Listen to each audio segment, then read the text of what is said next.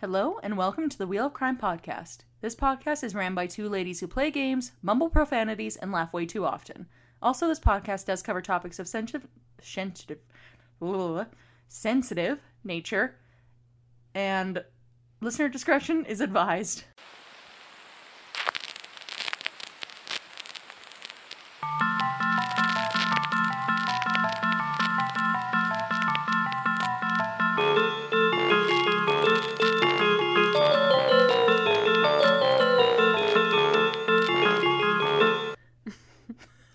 Hello. Welcome back to the Wheel of Crime podcast. My name is Jen. And my name is Emily. Welcome. You okay there, Em? I think I had a stroke. I'm not sure. But, oh, did I say my name? Oh, I did. Yes, my name is Emily. And guys, welcome back to another week of the lovely Wheel of Crime podcast. We're off to a great start.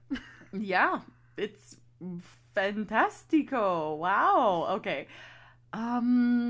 Yeah, our April Easter Bunny episode was our last one. Oh my god. Are you drunk? Are you okay? No, I'm just insane. Okay, anyways. So, how was your last week, Jen? Pretty good. I guess I'll share this news with the podcast. I got engaged. Wow. Such an adult now. I have been very excited because of who I am as a person. And I'm just very happy that I also like who you're marrying because now both of you are stuck with me forever. Well, I think we were before too, but this That's just true. kind of seals the deal, you know what I mean? Absolutely. Yes, so that's always exciting though, because now you get to go through all these different, not necessarily changes, but it's another experience to have together, so that part's always nice. Exactly. Emily and I were talking about my engagement right before we started recording, and it kind of led us down the Memory lane. rabbit hole of high school people and just different weird things that they're up to because we're both in our 20s. And Emily just randomly dropped the bomb that she was asked to join a cult, and she never told me. Do you care to explain? I guess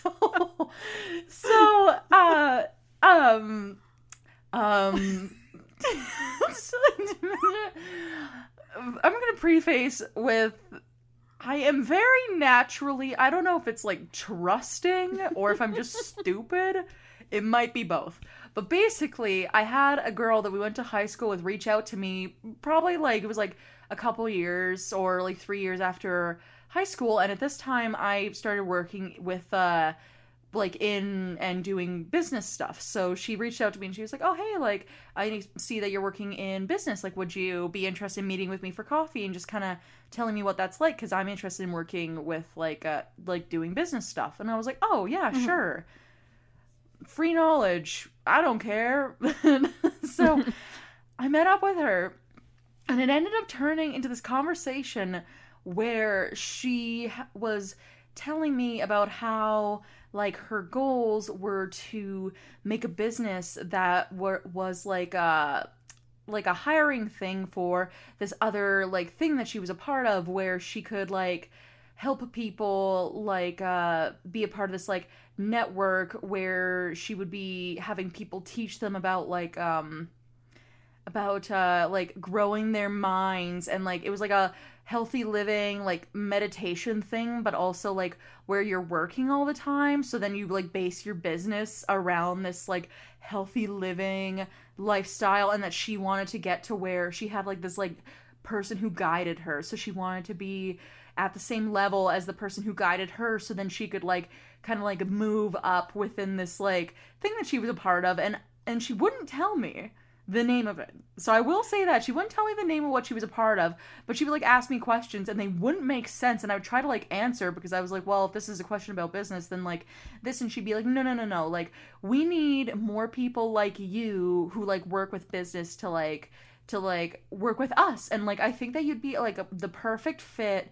If you want to meet with me again, you'd be meeting with like my whoever it was who's like her guide or whatever, and get like a chance to like meet more people and talk to them about this kind of stuff. And I was like, literally, when she was explaining to me, I'm like, that sounds exactly like the fucking NXIVM cult, which I need to do a story on now because that is hella wild.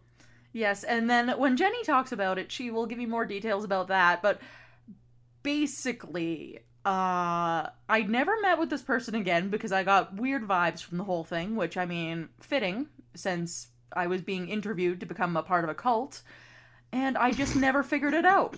Like, I never figured it out. I was talking to Jenny about it, and I was like, oh my god, yeah, like, did I ever, like, tell you about this, like, really weird thing that happened? And she's like, what? Sorry?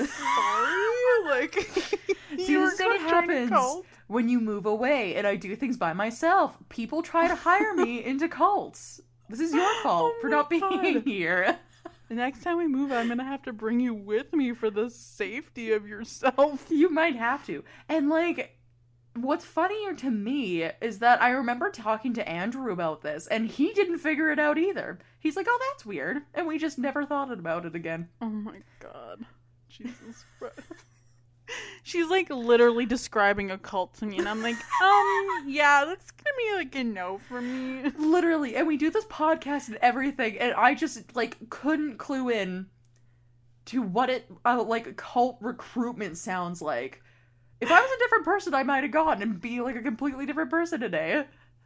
I mean, I'm so curious, and I wish you could remember, like, more details, because I wish I could remember who it was, now. Because you definitely met this person. Like, this is somebody that we were in high school with together, and we had classes with this person. I just cannot remember her name. I need to know. Like, I feel like, you know, I would like to know if I was inducted into a cult, if I, like, you know, could keep my free will, or if, like, I would also be indoctrinated. Well, you know, could be a good social experiment. I feel like I would be indoctrinated because I left that conversation not even realizing that it was a cult. Like, I would have been blissfully unaware as everything happened to me and be like, blah, blah, blah, blah. Like, I would not be able to keep my wits about me. Nope, don't think so. Well, maybe my next episode I'll talk about the NXIVM cult because that's hella spooky. Well, now it's a little personal, so I can only laugh about it because I'm stupid. Love that for me. Well, how was your week other than remembering that you were almost inducted into a cult? Yeah, I mean, definitely the highlight of the week. Honestly, though, really not a lot. I feel like now that the spring's here, people in general are starting to be a lot happier, and they're, like, going out more, which is great for me, because I hate being around grouchy people, even though I am one. But I did have the pleasure of dealing with getting my wedding bands soldered onto my engagement ring, because I know most people do it after the ceremony, but I would just rather get everything done ahead of time, just so I don't have to think about it. So I went to tell them when your wedding is? June-ish, guys. Mid-June. Mid-June-ish. Yeah, so it's coming up soon. And I went to go get that done, and I did not realize this at the time, but when you get your rings soldered together, you actually go up in size because it's not going to fit on the same part of your finger as a thinner band does. So even though you might have your engagement band size to be a certain size, that's not the size it's going to be for when you get married. I do wish somebody had said that to me, because I picked up my wedding band today and I was like, it don't even fit past my knuckle. What happened here? Everything was fine earlier this week, so now I gotta go get that figured out. And that's literally been my week. Just vibing. Getting your wedding rings way too small. Yep. Remembering that time you almost joined a cult. Yep, it's the little things. The little things. Emily did send me the cutest voice memo when I told her I got engaged. So I really want to play it for you guys. Okay, that was, just as a heads up, that was me restraining the urge to scream because I live in an apartment building and somebody would have called the police. I know they would have. Oh my god. Okay. Are you guys ready? Here she is. Oh my god. Yes, yes, yes, yes, yes. I got straight up musical. I don't think I've hit a note, period, in my life, except for right then. That is so great. I love it so much. It made my day. Just for you. Aw. Yeah. Okay, but on that note, we should definitely spin our wheel of questions and get on with the show. Let's spin the wheel.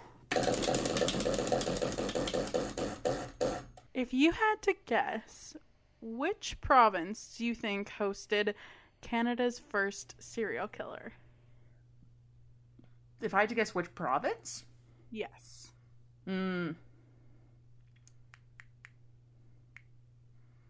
I want to say Ontario, but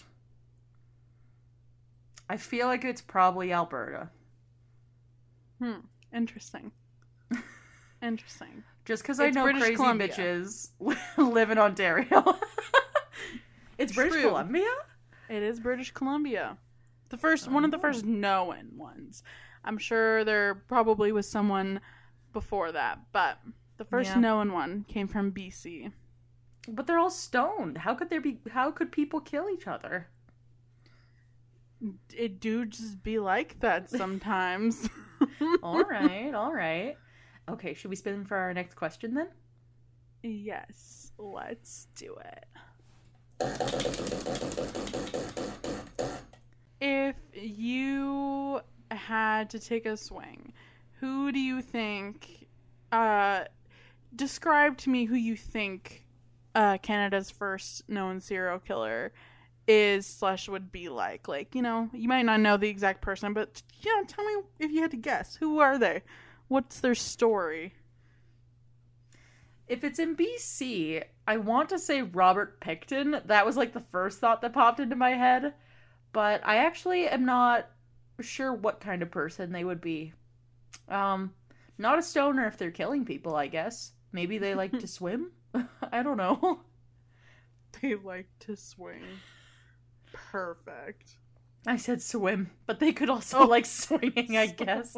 Yeah, they're a swinger. They're a swinger who also frequents the pool. That's what I will settle on. Okay, perfect. Right? That's the vibe I'm going with. That's a pretty good vibe. What about you? I know too much. I know answer too this much. question. Okay. On that note, then I'll spin for the next one. Okay. What antiquated job would you want to have? Like, for example, like a job that like would have been really popular like years ago or even centuries ago that like no longer exists, like a milkman or like those types of jobs. I don't know. Maybe like a blacksmith or something? Like making swords? Hoe? An old-timey hoe? You mean a bar wench? I could be one of those today. No, I feel like a blacksmith? Is that like who would make swords and stuff? I feel like that's definitely an antiquated job, but it sounds like it would be a cool one. I feel like blacks, because that's like metal, right? So I think it would depend like where you were living in the world, but yeah, I think a blacksmith would be the person who would make cool katanas and swords and shit. Yeah, I'd be that person. That sounds kind of fun. It does sound kind of fun. Well, what about you then? I don't know. Would you have worked at the cannery? The cannery. Yeah. Like, obviously, I mean, like, this is kind of an antiquated job, but, like, kind of not. To preface, I've been watching a lot of Mad Men lately, so I really am like, I could have worked in advertising. That's funny. You know, just cash. Just super cash. All right, I see you. Yeah, exactly. All right, should we then spin for our last question? Exactly. All right, give it to me, Jen. What kind of demeaning job did you have as a teenager? Tell me about it. Demeaning job. See, Demeaning or monotonous or just like boring or like... I'll tell you I my feel like- worst job I had as a teenager, because I remember it vividly. Ooh, tell. It was, I worked at a retirement home, and I had to, serve all of the elderly folks there their meals, which you think would be simple, but the problem is that a lot of them have dementia. So then if you didn't bring them the right thing that they didn't order, everything would go to hell. And that happened literally every time I worked. That, and there was only one person I liked there, who was like one of the elderly folks that I was giving food to. And it was like a month into the job. I show up one day and he's not sitting in his usual spot. And I was like, oh, what happened to so-and-so? And they were like, oh, you missed it. When you were off yesterday, he actually died at supper time. And I was like, Oh my god. yeah. And I was like, Oh. bye, guys. And I literally put my resignation in notice in that day. Because that was the only reason I was even staying at that job. Like, everybody I worked with was so mean. If any of the residents, like, stole, say, like, sugar packets while you were working, you'd get in trouble for it, and you'd have to work extra time for it. Excuse me? That's illegal. Oh, I know. There's a lot of things about it where I was like, I see now why you guys hire 16-year-olds. I think I understand. I remember when you were working that job, and I hated my job at that time, but I was like, yeah, my job is still better than Emily's. Literally. I think everybody had that thought, because I would, like, explain what I had to do, and I'd be like, yeah, I give old people food, and then they get mad and throw stuff at me, and then I have to work extra to make up for it, and people were like, That's heinous. They were like, and you still work there? Like, why? I remember, because you worked there with two other girls that we went to high school with, right? Yeah, it was two other girls I went to high school with, but the one would, like, claim that was, like, one of the best jobs she ever had, which I don't believe her, but she still works, not at the same retirement home, but she has, like, a part-time job there, quote-unquote, where she picks up random shifts for a different one doing the same thing still. Oh my god. I would never. Right? I would never either, and I'm never going to again. That's over for me.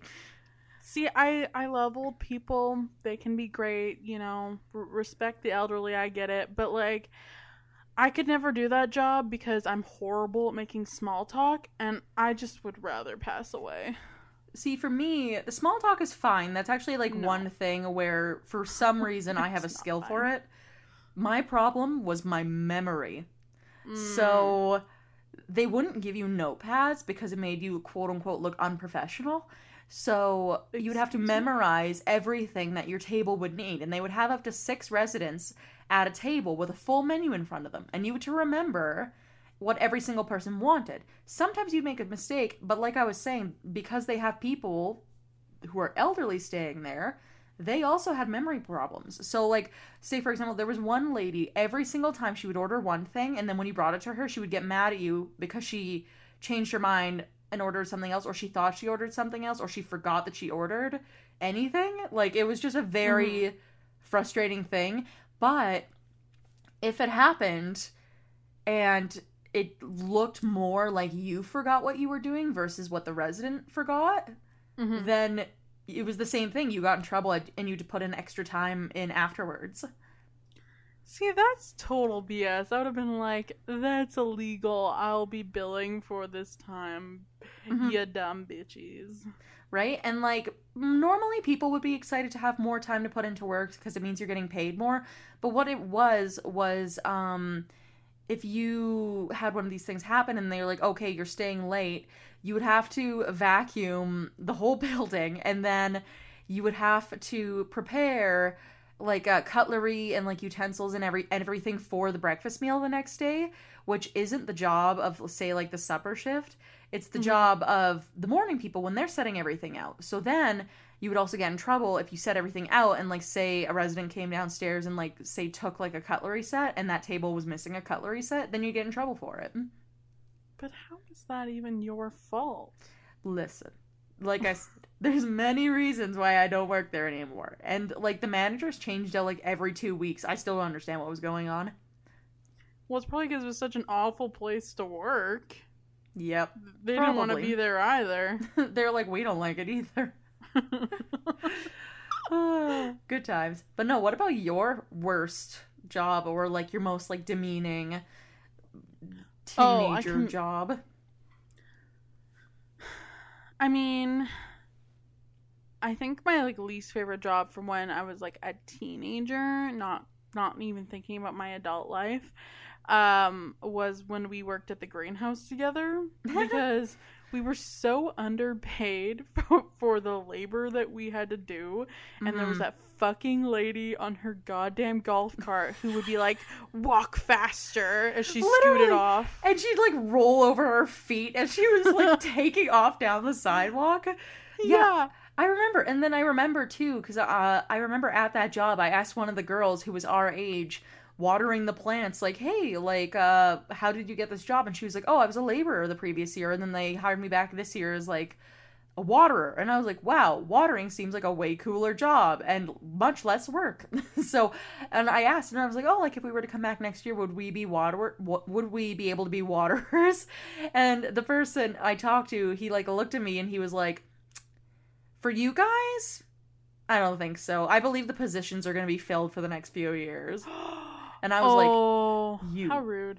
Bitch, how dare you? I just remember Emily quit. Like, okay, so I did not care about this job at all. I'm going to expose us if that's okay with you, Em. So I called in sick because I just didn't want to go in and I wanted to do something with my boyfriend. And so then Emily calls me at like noon and she's like, come pick me up. I'm going home. I quit. And so I did. I quit right in the middle of the day. I literally looked at this guy and I was like, look, I love being around plants and shit. However, this job sucks. I think I made something up where I was like, because at the time I was also working at the tanning salon. And I was like, my shift's picking up at the tanning salon. I'm not going to have no more time to be here. Sorry, my guy. I gotta go. I have a shift at 2. And then he's like, oh, weird. Okay. Goodbye. And then I called Jenny and I was like, I need a ride. So we fucking go around the back way to go pick her up at like fucking... What time was it? Was it like noon or was it like 6 a.m.? I can't remember. It was just after noon, and I remember you took the back way because you were driving a Mustang at the time and everybody knew what your vehicle looked like. So I had to like go and meet you in the middle of a country road to like... Well, that's because like I'd called in sick and I was still working there. And then so Emily quit and then I went back for my next shift and this other girl who we didn't really know but we had made friends with was like, oh yeah, I'm leaving because I got this like cool internship that's more in line with my career. Mm-hmm. And then I went in for my next shift after that and I was literally like alone and I'm like, this is the worst job ever. And now my best friend and the other person I made friends with don't even work here. Yeah. So I was like on the spot like, I'm sorry, I got an internship or something. I gotta go. Which, like, I want to feel bad because, like, I won't lie to you. Like, they were, like, decent people. I wouldn't say nice, but, like, they weren't mean. But the problem was that I just remember we were working, like, a shift where it was, like, 5 to, like, 4 or something. But we worked, like, every day, and it was very labor intensive. And it felt like no matter how much I slept, I could never recover. Like, I was just completely burnt out every single day. I know, because the first thing is, we were like 17 at the time, so we weren't used to that kind of work. Mm-hmm. And then they made us work Mother's Day and the Saturday before Mother's Day, which were both really busy days because those were the only days the greenhouse was open to the public. And so I remember we worked like 16-hour days both of those days and got no time off. Like, And the it whole was time, minimum wage, and we didn't make any overtime. yeah, and the whole time we worked there, I think we both worked there for like 2 weeks or whatever, I got no days off besides the one sick day I took. Yeah, I remember the only day that I ever had off was like if I called in and like wasn't able to show up that day.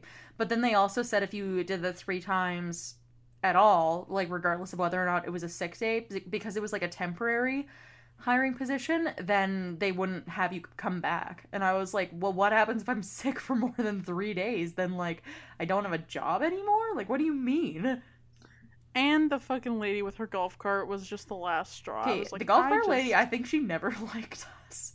Which, I mean, like, a pair of, like, shitty 17-year-olds who, like, Who are don't wanna fucking be around there. in the petunias for, like, hours. Like, sure, I could see why she would be frustrated. But, like, I don't know, man. There was just a lot. It was also just like such a laboring work. Like I was so tired.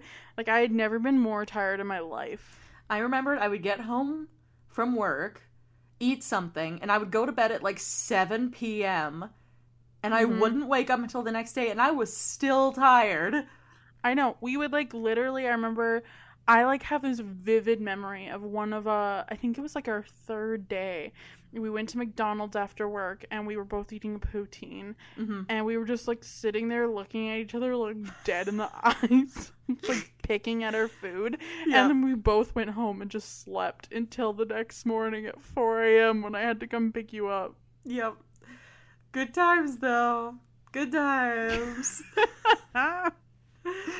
Oh, gosh. All right, Jen. I have literally no idea what you're covering, other than it's Canadian, from British Columbia, and might have to do with a swimmer, or a swinger, or a stoner, or all of the above, or all of the above.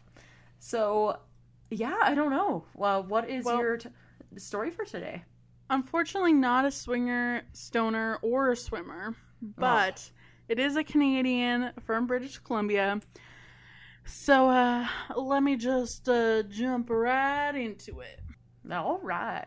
Okay, so today we are going to talk about a man named Clifford Robert Olson Jr. He was born on January 1st in 1940 in Vancouver, British Columbia, and he lived in a small house near the Pacific National Exhibition grounds. He was one of 4 children, and he had 2 brothers, one named Richard and one named Dennis. He also had a sister named Sharon, and his father was named Clifford Olson Sr., and he was a milkman. When his dad delivered milk, he was one of the last to drive a horse-drawn cart. That's Which is hilarious. I have literally never even thought about milkmen. Like, I know it's a joke for, like, oh, like, the milkman's daughter or whatever is like a cheating story, but I forgot that was an actual profession at one point. Well, I did say antiquated. Yes, you sure did. So his dad was a milkman, you know, riding around on his horse and buggy, and his mom was a housekeeper. His dad later, though, worked in construction and was an apartment building manager. And after the war, the family moved to the sprouting suburb of Richmond, which is just outside of Vancouver, and into one of the many housing schemes for returning veterans. Clifford was known as a short and stocky kid and was always a problem child. That's never a good start. No. Many who knew him described him as a bully and a petty thief who tormented cats and dogs and was bold enough to snatch berries and flowers from backyard patches and then try to sell them back to the unsuspecting residents. That's very British Columbia. Let me just steal your flowers and then sell them back to you at a fucking profit. And then they go in their backyard and they're like, wait a minute. Hey. Hey, I knew these would match perfectly. It's because they're mine. where did my tulips go? Oh no! My petunias. Oh god. Petunias are the worst kind of flower. I would totally agree. And I only have that strong opinion because of working at the fucking Because of our greenhouse. job. Yep. Awful. But anyways, so his dad was quoted as saying he was always getting into fights at school and getting beaten up. And his dad said that one day he said to me, "Dad, I'm going to learn to be a boxer." As soon as he did, he began making the rounds of the boys who had beaten him up and evening the score. Maybe that's trouble, that chip on his shoulder. His dad said that in an interview with the Globe and Mail. So, clearly his parents are not thinking very highly of him. No, I would say not. But I will say good for him on being like, I'm going to be a wrestler, and then taking out anybody who ever bullied him. Like, Honestly, like, same. To be fair, good for understand. him on that aspect. I understand. Just that, but Clifford's former boxing coach, Tommy Ewell, had much more positive things to say about him from that period in his life.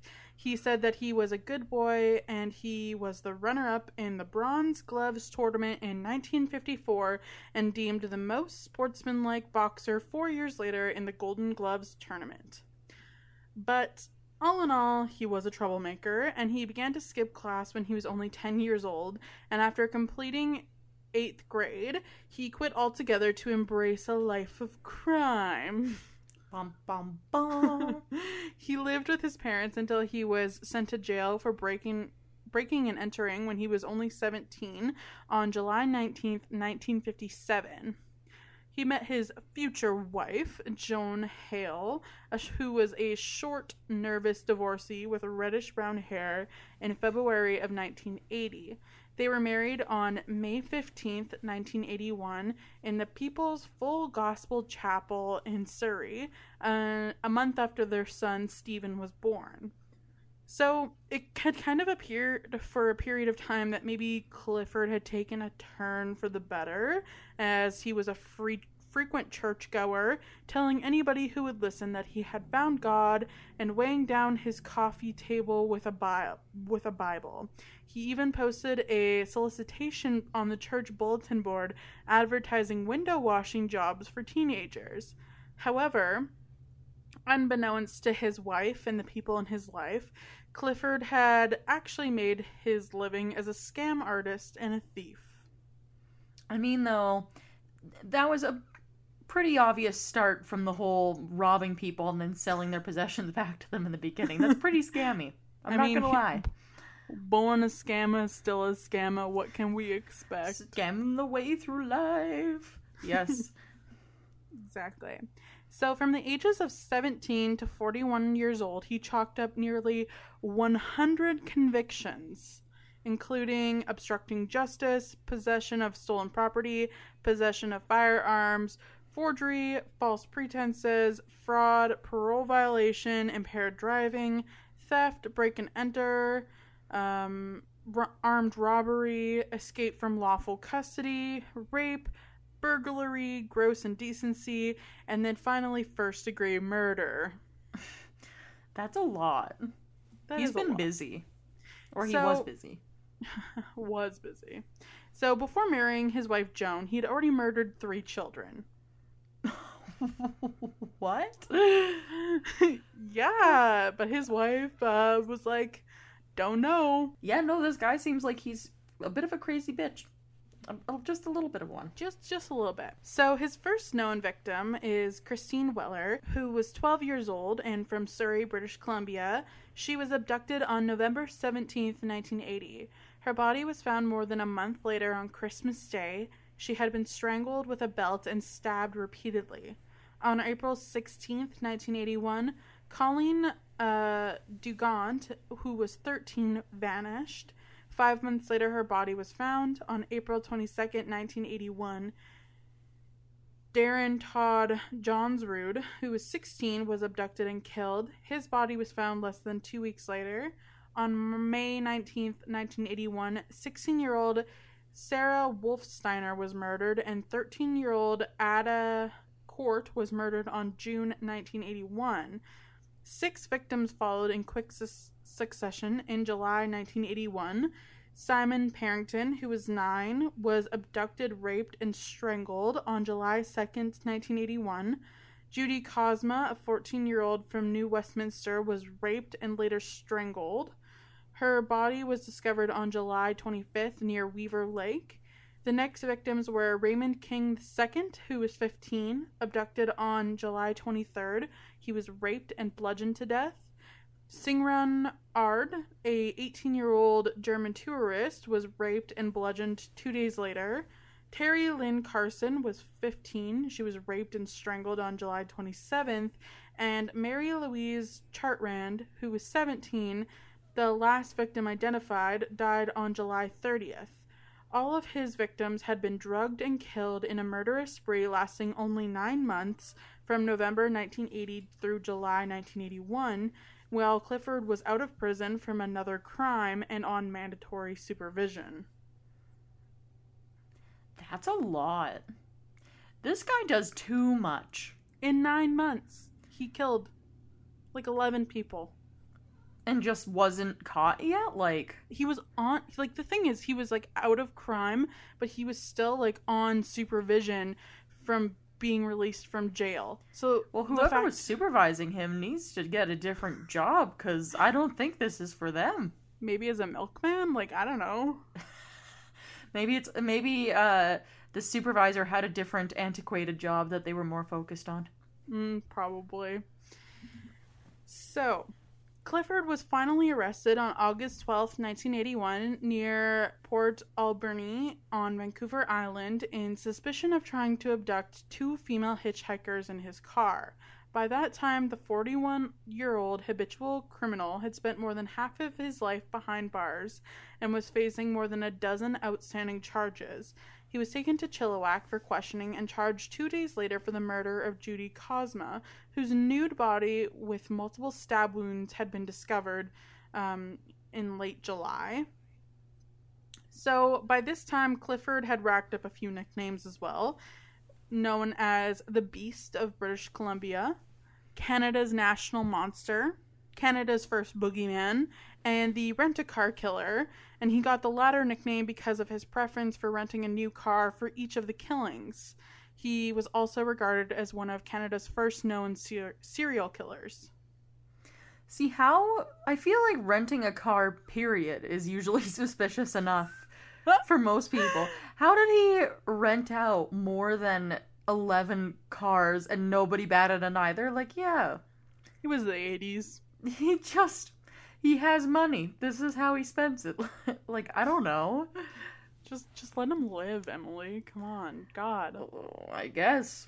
What else are you gonna do? But so the police had found the body of Judy, but they didn't have much of a lead on Clifford's other victims, and they were also having a hard time getting a confession out of him. So getting his confession and finding the other victims obviously became the urgent preoccupation for police, who were caught between trying to bring a murderer to justice without any concrete evidence and, dealing with the horrified families who were desperate to know what had happened to their children and to reclaim what remained of their brutalized bodies, Right. That would be hard. That would be a tough place to be in. Mm-hmm. So, in order to get the information they needed from Clifford, the police struck a secret deal with him and that deal eventually came out in the public and was extremely controversial. Any guesses as to what kind of deal they did to get him to tell them all this information? They probably, if it was the 80s, they probably took the death penalty or something off the table. I don't know. Does Canada have a death penalty? Maybe? It doesn't anymore, but I think we used to. Okay. Yeah, they might have taken it off the table and been like, well, we can't kill you. Just tell us everything else and we'll give you a reduced sentence or something, is what I imagine. I don't know. That is not what they did. Oh. So the police had agreed to pay Clifford $30,000 for evidence on the 4 bodies they had already recovered before his arrest. and they offered him an additional $10,000 for each body that he told them where it was. Fuck off. No. Yes. No. So, and Clifford So now was he's annoyed. murdered people and he's rich? What do you mean? So, Clifford was annoyed at this deal, though, because he had already provided details about one of the murders free of charge, and he referred to it as Free a of freebie. charge? No! That is foul. I can't believe that. That So- should be illegal. That should be illegal. So the money was paid in advance before Oh, he told them the fuck details. off. It was paid in No. advance to his wife, Joan. Which makes me want to die. Okay. It does. Anyways, it was paid in advance to his wife, Joan, who had moved with their baby son to her parents' home near Vancouver. And, like, in the Kitsilano area of Vancouver. And Mhm. this arrangement went on for a time before the police put an end to it, though Clifford offered them a last-ditch bargain deal of 20 more bodies for $100,000 total, which they refused. But all in all, they still paid his wife $100,000 in cash. That's unbelievable. Like, he killed so many people. Like, especially, like, kids. And then he gets paid for it? Like $100,000. He got That's $100,000. that literally is what happens when people hire a hitman. Like, you know? That, I don't like it. No, I don't think so. So, remember, the police did this in secret, but during his trial, this cash for bodies deal was exposed, and the public and the families of the victims were rightfully fucking pissed. Good. They were like, excuse me, you're giving this man who murdered my child $100,000? Literally, how about my child was killed by this man that you're now paying, where's my money? Well, that is actually what they said.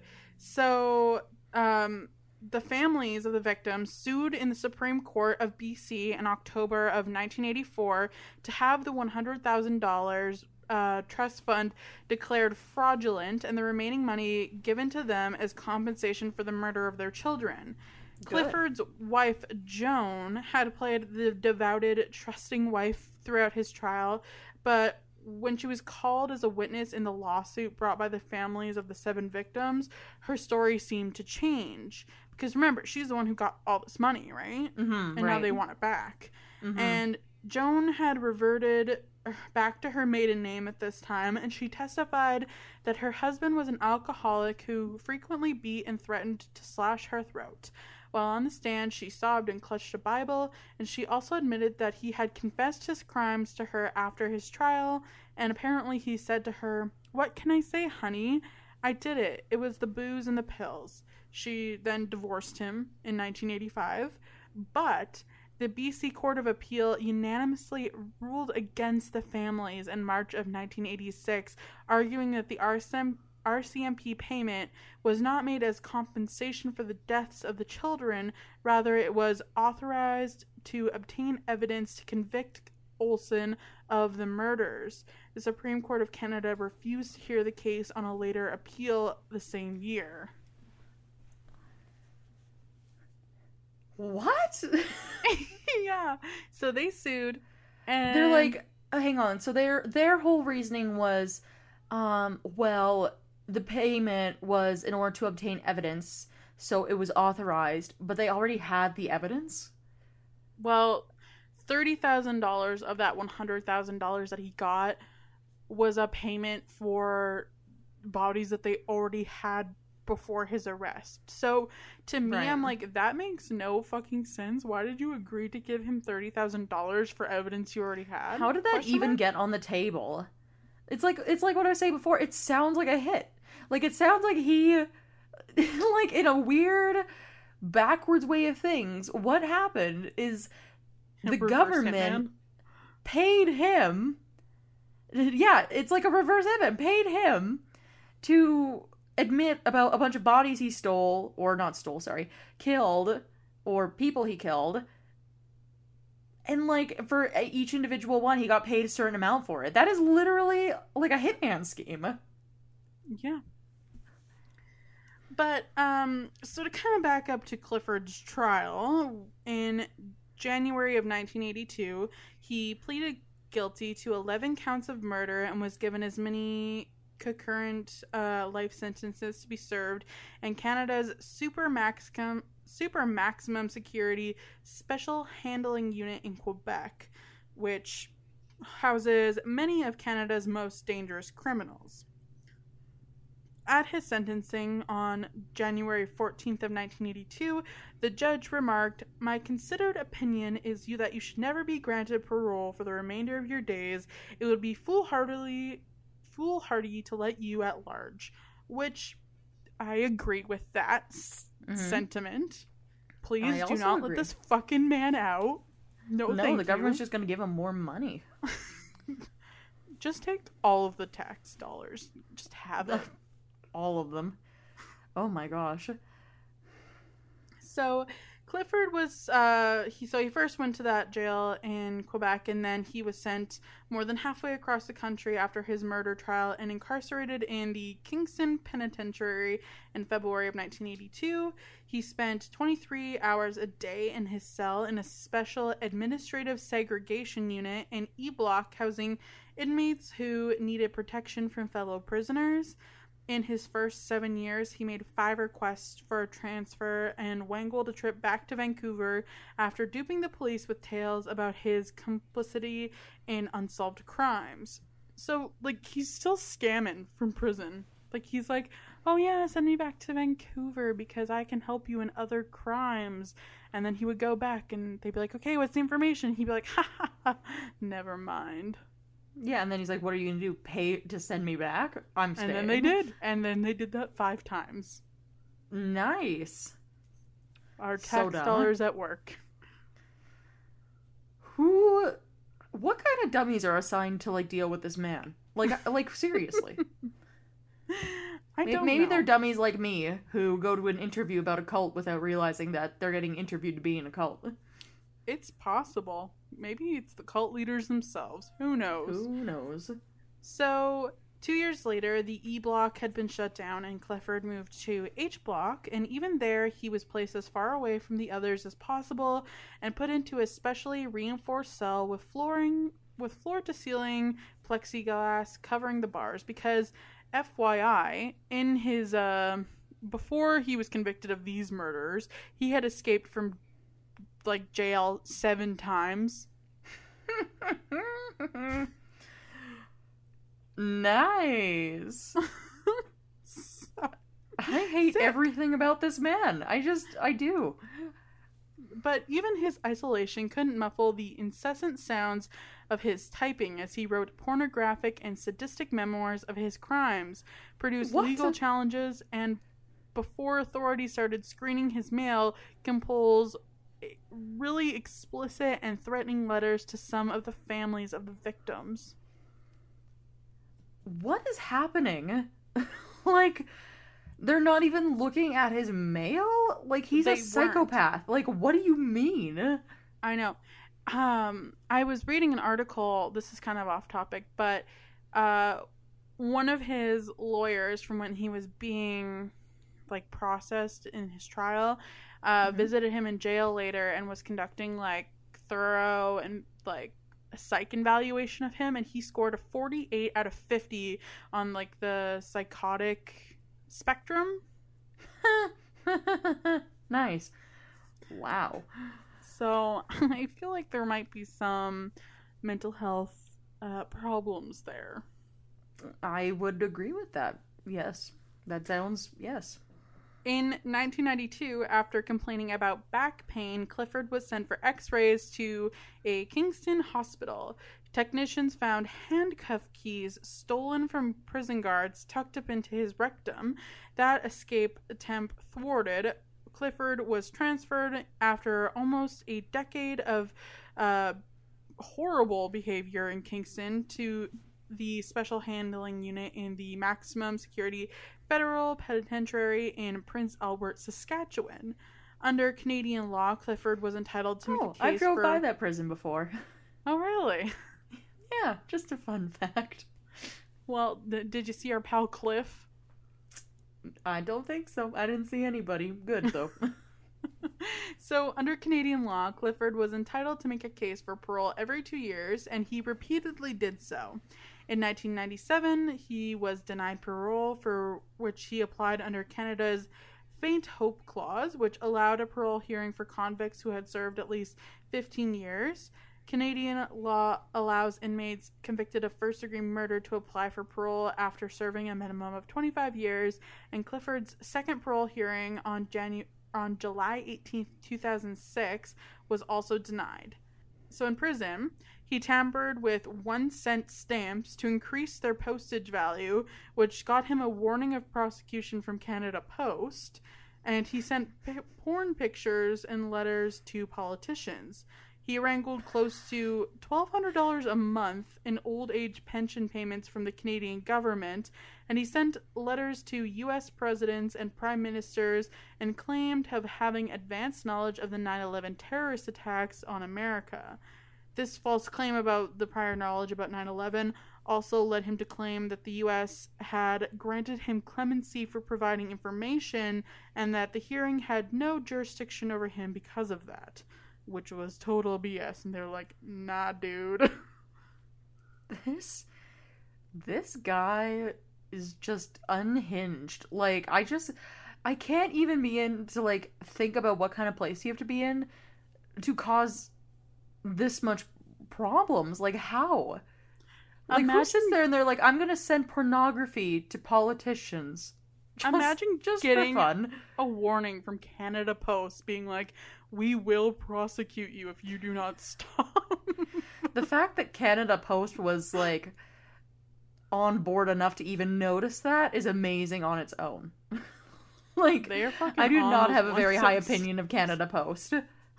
Well, this was the 90s, so it was a different time. It's just they a were different less time. understaffed then, maybe.